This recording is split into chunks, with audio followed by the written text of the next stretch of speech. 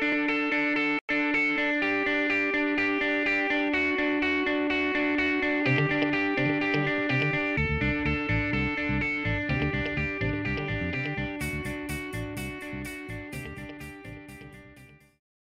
I would just like to take a moment and introduce to you all Reverend David McIntosh.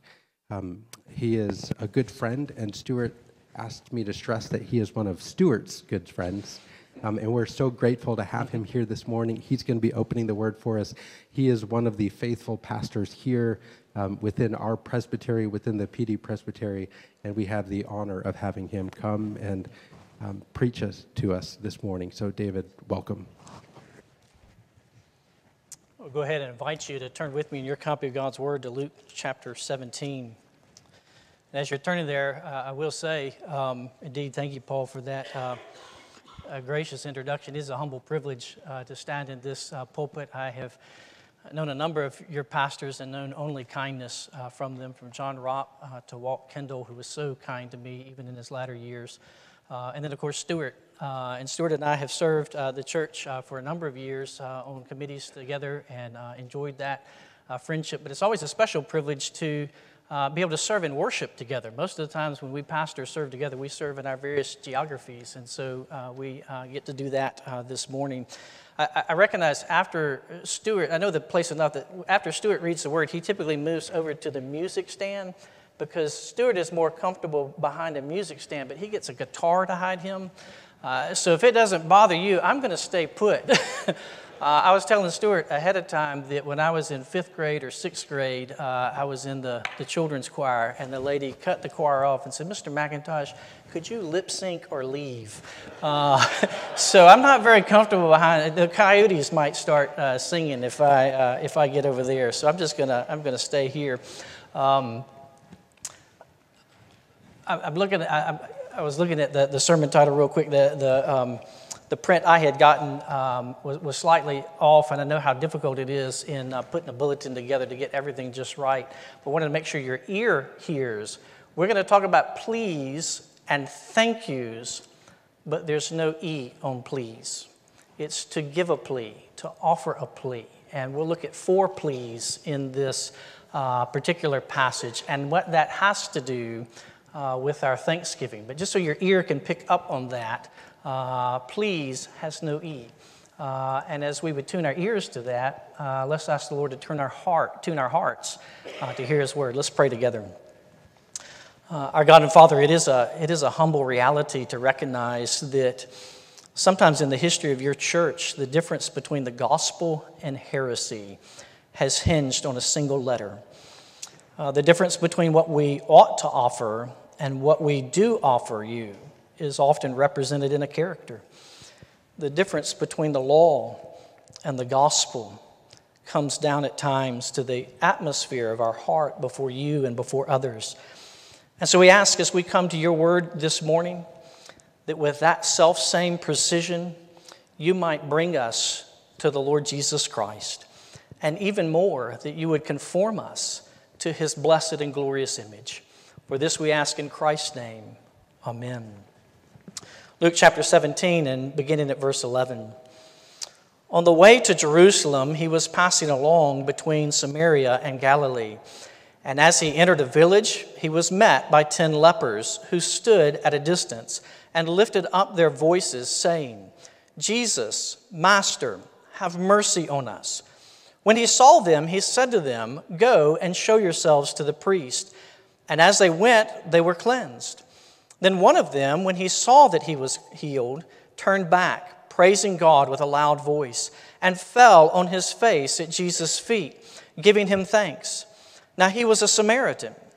Then Jesus answered, "Were not 10 cleansed?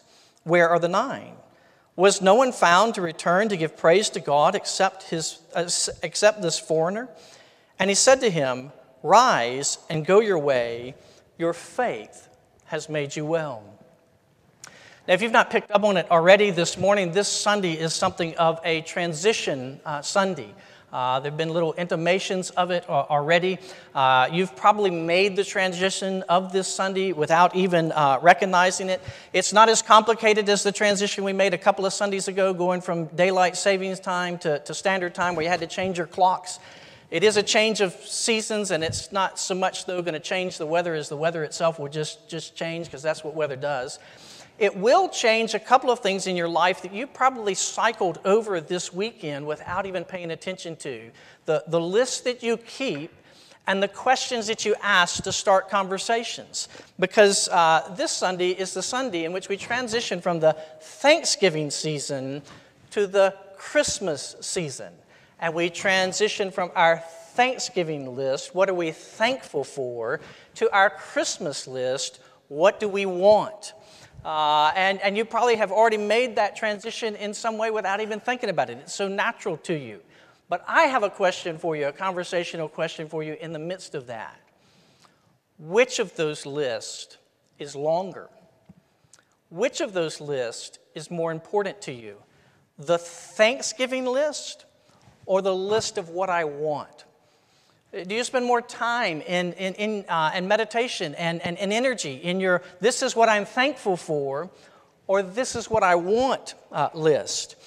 Because the reality is the length of your thank yous is directly related to your please, as in what you please. And we will see, as I mentioned, we'll look at 4 pleas that you find here in this passage. And we begin in verses 11 to 14 with a desperate plea. And I may feel something of making a desperate plea, because I recognize I'm talking to people that just came out of Thanksgiving, probably already entered into the shopping season, have already made themselves presentable for worship, and needing to convince you that our pleas, the pleas that connect us together, are just as desperate as the pleas in this passage. So let me give you just a little bit of pastoral counsel as we start. Don't look around the room at what anybody else looks like to you on the outside. Look at yourself on the inside. We know ourselves on the inside. Sometimes that's why we dress ourselves on the outside the way we do, hoping nobody will notice. But look at yourself on the inside, the way Jesus sees you on the inside. And I guarantee you it will change the tone of the plea that you make before God. That's the point of this curious community that we come across in Luke chapter 17. You notice in verse 12, it's a leper community. And I call it curious because if you understand Jesus' comment down in verse 18 that it was foreigners and nationals, this is one of the few places in Jesus' day, in this community, that the Jews and the Gentiles were mingling together. And what was causing them to mingle together in this little community was their common malady, their desperate need. They would say in this village, I presume, they would say, as we sometimes say, that, listen, I'm a leper, you're a leper, we're all lepers around here. Only for them, that was not a dismissal. That was a desperate plea. That was a desperate need. And it's heightened here in the passage by the presence of 2 things. First, that leprosy, but also the presence of Christ. And so you notice, first of all, the leprosy that is within. Leprosy was a devastating disease. It was a debilitating disease. It struck your central nervous system. And what it did by doing that was it debilitated you by deadening your senses. By dulling your sensitivity. And because of that, oftentimes lepers were mangled in and disfigured in their appearance.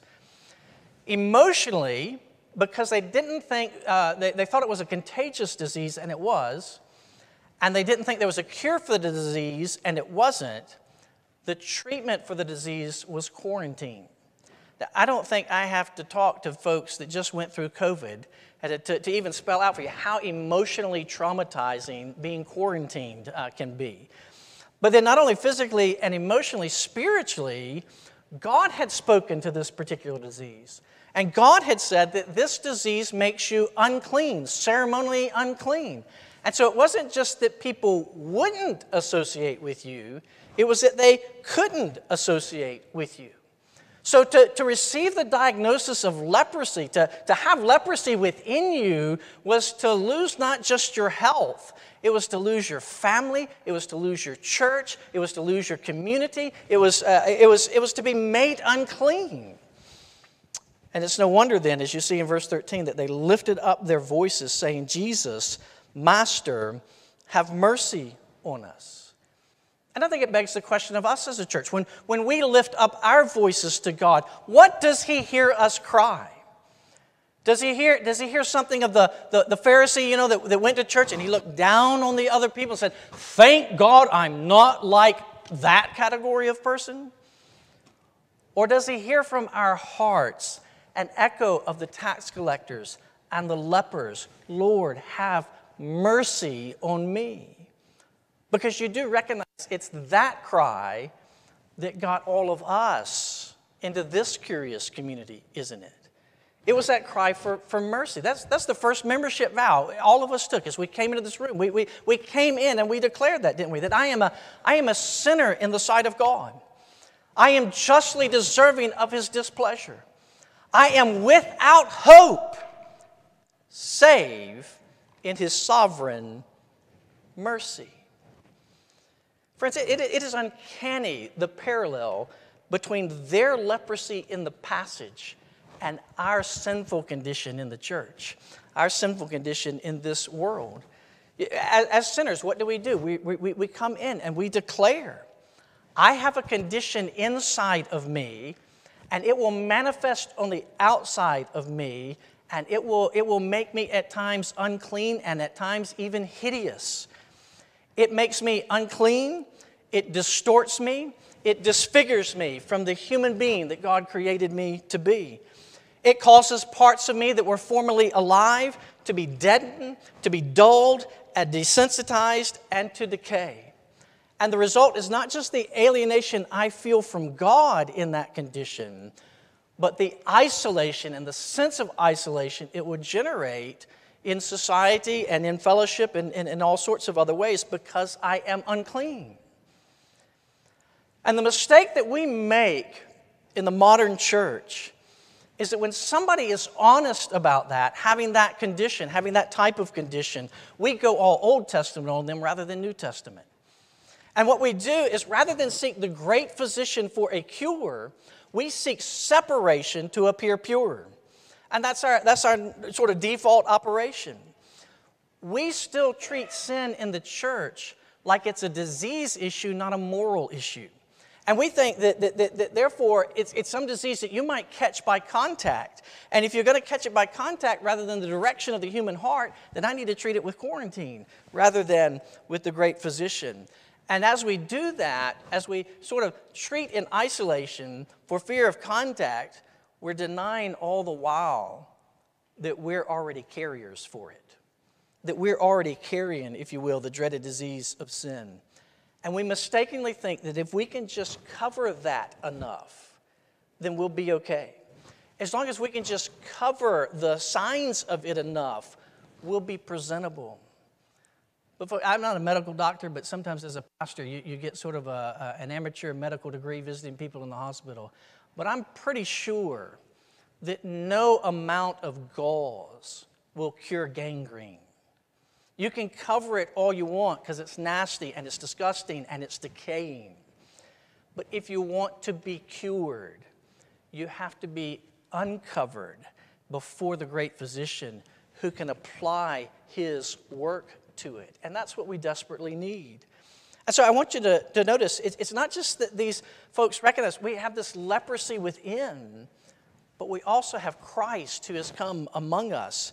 And look at verses 12 to 14 here. We're told that Jesus does four things. And I just want you to just look at the text and the four things that Jesus does and how informative they are. Verse 12, you notice, Jesus entered a village. These lepers were not they didn't find Jesus. They weren't advertising for Jesus. They weren't inviting Him to come preach in their church. Jesus found the lepers. Jesus took the initiative to enter into their village because Jesus was entering in to where lepers live. The second one is that Jesus heard. It's implied in verse 13 They lifted up their voices, and the implication is Jesus heard those voices. At the beginning of verse 14, the third thing he does is more explicit. You notice Jesus saw them.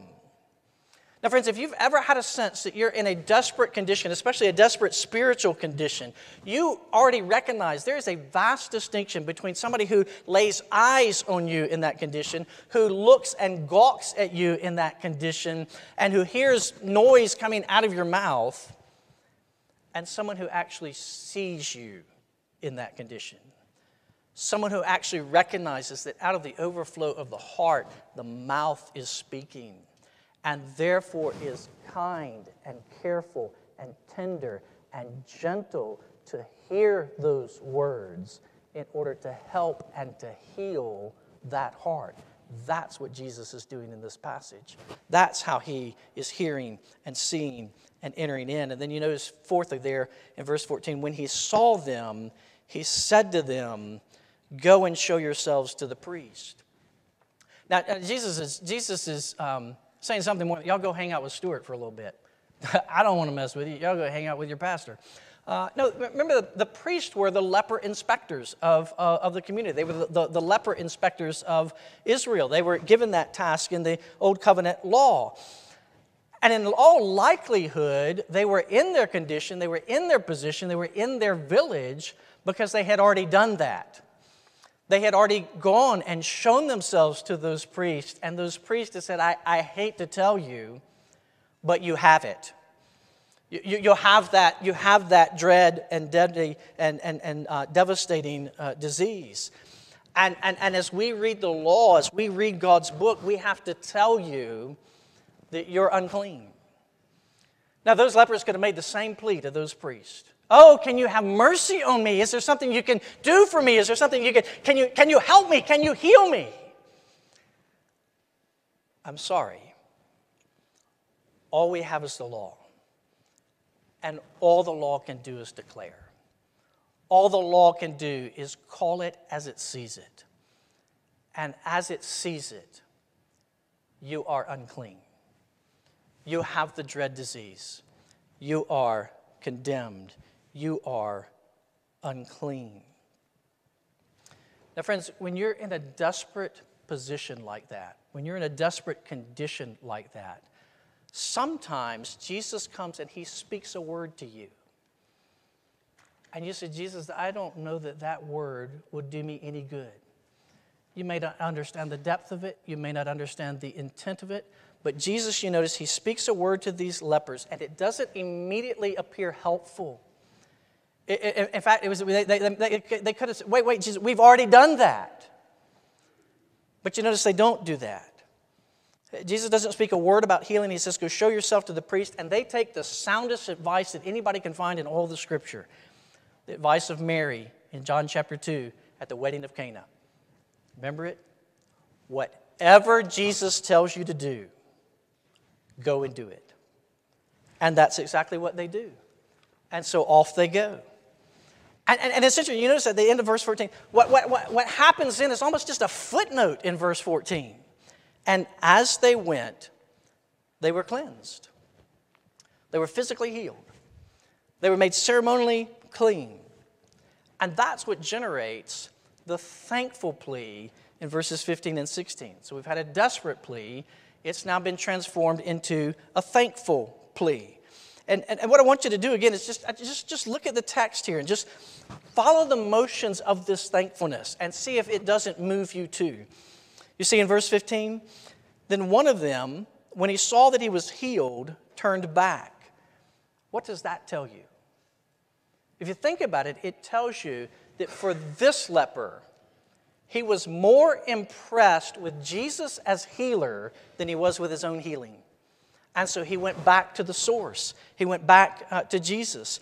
Friends, let me tell you, you cannot be impressed with yourself and impressed with Jesus at the same time. One of the reasons the modern church is not more marked by thanksgiving, but by what I want, is because we're far too impressed with ourselves and not with the Lord Jesus Christ himself. And so, in this season, it's one of the things to ask, am I marked more by thanksgiving than by what I want? If you continue on in verse 15, you notice he's praising God with a loud voice. The language is fairly easy here, whether you know Greek or not. I can give it to you. You can figure it out. The word for praise here is doxa. You hear doxology in it. That's where we get the word doxology from. The word for loud is megas. Mega, you hear the word in. And literally, if we put it in the order of the Greek, he didn't just lift his voice, but he lifts his mega voice doxology. That's what he's doing here. And it's something we ought to ask ourselves. When I find myself before God, is my voice louder in praise or louder in need? Do I lift my voice in need and diminish it in praise? Or do I lift my voice in need and I use my mega voice for praise before God? In verse 16, you notice he fell on his face at Jesus' feet. If you're paying attention to the geography of the passage, you notice he was first speaking at a distance. He's gone to a further distance, discovered he was healed. He's now closed that distance between he and Jesus Christ. He is no longer standing at a distance. He is right at Jesus' feet. And in that, he takes the position that you see throughout the Scripture of those who come to recognize that they have really seen God. They have really seen Jesus for who he is and what he does, and they fall flat on their face before his feet. Even John in Revelation, who had leaned on Jesus' chest in the upper room, when he sees Jesus in Revelation, he falls flat on his face at his feet. But that is the proximity of closeness that every saint desires. Friends, when's the last time you saw Jesus with a clarity that you felt all you could do is fall at his feet, and yet at the same time you felt there's nothing else you'd want to do but to fall at his feet and to love and to trust and to enjoy him? And that's what this leper is doing. But you notice also, what's he doing there? He's giving thanks. Now, the tense of that word tells us that he's continually doing that. He didn't just say thank you and it's done as a moment. He's continually doing that. But the word itself is a word reserved for giving thanks to God. So here's this one who has come to fall at Jesus' feet, and he has continually given to Jesus the thanksgiving he would give to God, and Jesus is taking it in. Jesus is receiving it. It's one of those subtle ways in which Jesus claims, we see the claim to Jesus' deity, to his godhood. It's right there. But let me ask you a principal question about that. What do you give thanks for? Now, the mechanical minded people, you just started making a list. I'm not asking for a list. I'm asking for a category, a kind. What kinds of things do you give thanks for? Probably the things that you value immensely and feel you did not contribute anything to, that you received as a pure gift. And so you give thanks. You give thanks for that. And that is exactly what he is doing here. But you remember Paul's exhortation in 1 Corinthians 4? What do you have that you've not received? Everything that we have received from God's hand. So why, having received it, do you boast as if you didn't? Do you boast as if you had not received it? And so you see, when we see Jesus as he really is, and when we see Jesus for what he really does, you can't help but perpetually be pouring out your thanks to him, because what you have received as a pure gift. And then at the end of verse 16, almost punchline-like, you just get this declaration. He was a Samaritan. You remember, we know from Jesus' episode with the woman at the well, Jews and Samaritans, they don't associate. Why not? Because the Samaritans have their way of worshiping, and the Jews have their way of worshiping. The Samaritans have their priest, and the Jews have their priest, right? So let me just ask you one more question about this scene while this leper is there at Jesus' feet. What is this leper doing, returning to Jesus and falling at his feet? He's doing exactly what Jesus told him to do. What did Jesus tell him to do? Go and show yourself to the priest. Now, it's a mixed group. He knows you can go to that priest, you can go to that priest. In other words, he's saying, you go and show yourself to the priest of your choice. And the leper has chosen, and he is showing himself to Jesus. You see, you can go and you can show yourself to the Samaritan priest. You can go and show yourself to the Jewish priest, and all they can do is look at you. All they can do is judge you. All they can do is declare clean or unclean. But when you show yourself to Jesus as priest, you notice in this passage, he is not judging in this moment. He is taking. He is taking this man's uncleanness on himself, and he has made him clean. Who would not want to come to this priest? Who would ever want to go to any other priest than this priest? And that's actually what generates the third plea, the bewildered plea. And you see it there in verses 17 and 18. It's all the more bewildering because the bewilderment is coming from Jesus himself. Notice the three questions Jesus asked here, bewildered. He says, first of all, in verse 17, were not 10 cleansed? Yeah, that's not, Dad, did it work? Because were 10 cleansed? That's not the Greek grammar has the capacity to tell you, even in a rhetorical question, what the expected answer is, positive or negative. So the expected answer is yes, 10 were cleansed. That of course, generates his second question there. If 10 were cleansed, then where are the 9? What's Jesus' expectation? All 10 should have come back. That's what he was standing there waiting on. That's what he was expecting. All 10 should have returned. Now, if we were talking about money, you know what we'd say? Jesus, you got your tithe. What else can you ask for? Right? It shows us how mechanically we respond to God and the things that he commands us, the things that he asks of us. That what we really are trying to do is just manipulate him in that way.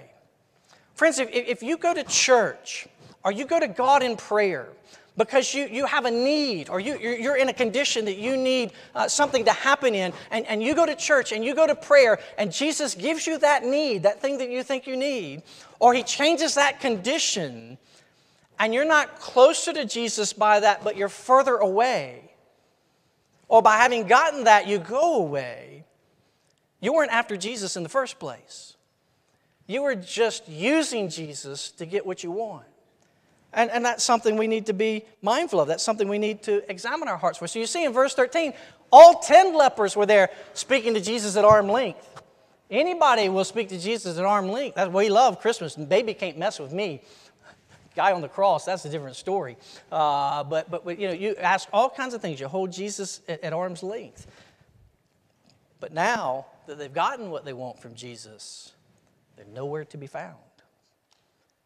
They're like the pitiful people at the feeding of the 5,000, so consumed with consuming bread, the bread of this world, that they miss the bread of life. Friends, don't be like that in this room when the bread of life is being sown to you week after week after week and be consumed with what it can get you in this life. When the bread of life is being offered to you, Jesus himself. Friends, Jesus is not a means to our end. He is the end that we're after. We do not come to Jesus in prayer and say, Jesus, you are so good. You are so powerful. You can get me what I want better than anybody else can. And when you give me that thing, I would discard you because I've got the thing that I want. No, we come to Jesus and we come to Jesus in prayer to say, Jesus, you are the thing that I want. And in this need and in this situation and in this circumstance that you have orchestrated in my life, give me yourself and I will be satisfied. Give me yourself and I will be glad. Give me yourself and I will be at your feet giving thanksgiving. Then he asks a third question there in verse 18. Was no one found to return and give praise to God except this foreigner? What does that tell you about Jesus' end? Jesus was not after making you presentable to society, making you presentable to one another. He is after making you presentable to God. But for that to happen, he actually has to change our plea. We've had a desperate plea. We've had a thankful plea, a bewildered plea. And now what we need is a reversal of pleas. What plea did the Samaritan enter? What plea did the Samaritan enter for himself in verse 13? Have mercy on me. When do you pray for mercy? When do you plead for mercy? When you know you can't plead for innocence. When you know that you're guilty and you can't plead for innocence. When we pray, we use mercy and grace all the time in the church, and sometimes I think we forget what they mean because we use them so much. When you plead for mercy, you are asking not to get what you do deserve. When you plead for grace, you are asking to get what you don't deserve. You see, they're two sides of the same gospel coin, but the plea for mercy must always come first. Now, in the church, we get all excited about grace. We encourage one another in grace. We stir up the plead for grace. But we have to be careful in that, because we can turn the plea to grace to mean what we just really like getting free stuff. And we really like avoiding being forgiven of stuff. And in that, what we end up doing is kind of subtly and sinisterly turning grace into an insurance policy to make sure we can get what we really do think in our heart of hearts we deserve. And that is to disgrace grace. So the plea for mercy always comes first. And that's the plea that the Samaritan entered. The guilty plea. What does Jesus do with his plea? What plea did Jesus enter on his behalf? Verse 19. He reverses the Samaritan's plea to not guilty. You notice that? Verse 19. And he said to him, rise and go your way. Your faith has made you well. Go your way. You're free to go. Why?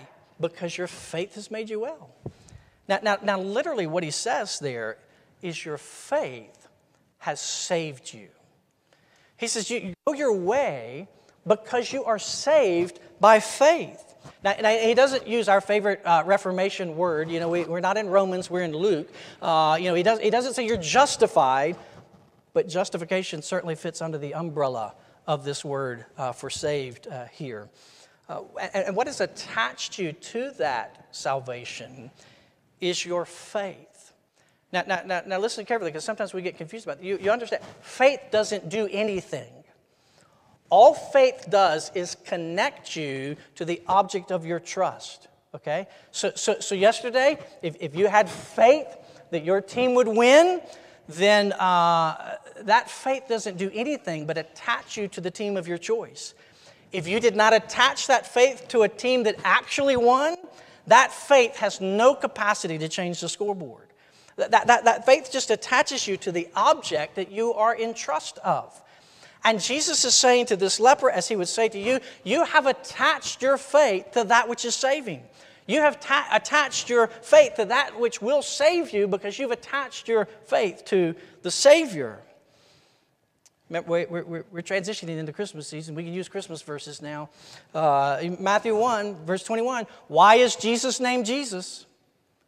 Because he will save, same word, his people from their sin. That is what the leper is trusting. But how can Jesus legitimately do that? How can Jesus justly reverse this man's plea from guilty to go free? The same way he does it for everybody else. And it's actually in the text, in the place you probably paid the least attention to. It's in verse 11. Where is Jesus when he says this? He is on the way to Jerusalem. On the way to Jerusalem, he was passing along between Samaria and Galilee. Where is Jesus? He is on the way to Jerusalem. He is on the way to the cross. He is on the way to taking your uncleanness upon himself that you might be made clean. that he made him who knew no sin to become sin for us, that we might become the righteousness of God in him. And I think there's even a little hint of the how he's going to do that. I don't know if Luke intended this, but it works. If you know the geography of Israel, you know that Luke doesn't describe the geography correctly. He doesn't describe it in the normal flow of things. Luke says that he was traveling between Samaria and Galilee on his way to Jerusalem. Okay? It's like I was traveling between Sumter and Columbia on my way to the beach. And you say, wait a minute, that's not the normal flow of things. You need to change, English teacher type stuff. You need to fix that sentence so it clarifies, because that's not going in the normal flow of things. Jesus would say, don't you dare change that sentence. That's exactly what I'm doing. I'm not going in the normal flow of things. Because the normal flow of things in the Old Testament ethic was what? It was to unclean. Everything flowed to unclean. If you were unclean, you had to go, I'm unclean, stay away from me. You might get it. If you were clean and you touched that which was unclean, or you had something that was clean and it touched that which was unclean, it caught uncleanness and there was more uncleanness. Jesus says, I am reversing the normal course of things. We might could say it better. I'm reversing the normal curse of things. Bring your uncleanness to me.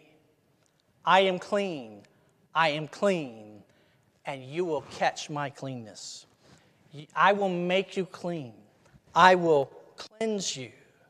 In the Old Testament, you had to lift up your voice like these lepers, say, unclean, stay away from me. And Jesus, you see, is saying, I'm clean, and I have come for you. Now give your unclean to me. Give me your spiritual leprosy. Give me that spiritual leprosy that has affected not just your neurological center, but your command and control center, and has taken that resides in your heart, and it is coming out your life, and it is making you desensitized, and it is making you dull, and it is making you disfigured. And you give that to me. And you know what we want to do? We say, wait, Jesus, I know enough for you to know I can't do that. Because I'm an unclean sinner, and you are so clean. And Jesus says, I know. I am this clean in order to cleanse you. I am this clean in order to save you. Now you take that makes you unclean, and you give it to me, because I am the Savior of sinners. You don't know what to do with it, but I do. And in a way that will bring glory to God and blessing to you. Now bring your heart to me, your unclean heart to me, and I will cleanse it. And how do you know when you've done that? When your Thanksgiving list far exceeds your Christmas list. When your Thanksgiving list far exceeds your I want list. You see, please and thank yous express much more than manners. They express proximity to Christ. And they flow in a much different direction than manners do. Because with these pleas and these thank yous, we say, on my way to Jesus, I went to Christmas, and then I went to Thanksgiving, and then I found my way to Him. And so I want you to recognize that Jesus, as He speaks to you from this text this morning, is now ready to tell you the same thing that He told that leper. He's going to tell you, and you are going to rise, and you're going to go your way. Which way will you go? Which way will you go? If you recognize the inner leprosy of your heart, if you've been able to see yourself in that inner filth and you have not come to Christ in that, that's the way you need to go. You need to go to Christ, and you need to lift your voice to Him, and you need to say, Jesus, Master, have mercy on me. Fall at His feet as Lord and Savior, and He will make you well. But what if you've done that? which way will you go? I hope you go the direction of the leper. It's not in Scripture, but it is sort of the momentum of the passage to some degree. Where did the leper go? I can't help but imagine that this leper went to his 9 friends. Friendship that had been forged in immense sin and suffering, so much that they had a community in that. And said to those 9 friends, guys, you haven't got but the half of it. Because after the cry of mercy comes the cry of grace. Grace that is able to cover all your sins. And that grace is only found at the feet of the Lord Jesus Christ. And so come to Christ, all the ends of the earth, and be saved. To whom could you more want to come and be found presentable? And it's one of the beauties of the gospel that we've already heard echo through this service. All you have to do is come. He will make you presentable, without spot or wrinkle or blemish or any such thing, all to the praise of His glory and His grace. And may we lift our mega voices to that. Let's pray together. Our God and Father, we do indeed come and bow before you in the goodness of your news to us in the Lord Jesus Christ. And it is news. It is an announcement. It's not something we do. It's something about you. And so we come to the Lord Jesus Christ as the one whom you have sent to be our priest, to lay down his life for our sin, to bear our burden on the cross, and to take it away as far as the east is from the west, and to breathe into us by his Holy Spirit new life, new creation, that we might be made well. And so, Father, as we go from this place, may we not leave this place before our mega voices are raised to you in doxology and thanksgiving. And as we go our way, may it be the way of Christ. And him having so filled our hearts with this gospel, may it overflow our lives and overflow our speech to all those with whom we come in contact. And may we in that way be ambassadors for Christ and implore them on Christ's behalf to be reconciled to God. And this we ask by your grace and for your glory. In Christ's name, amen.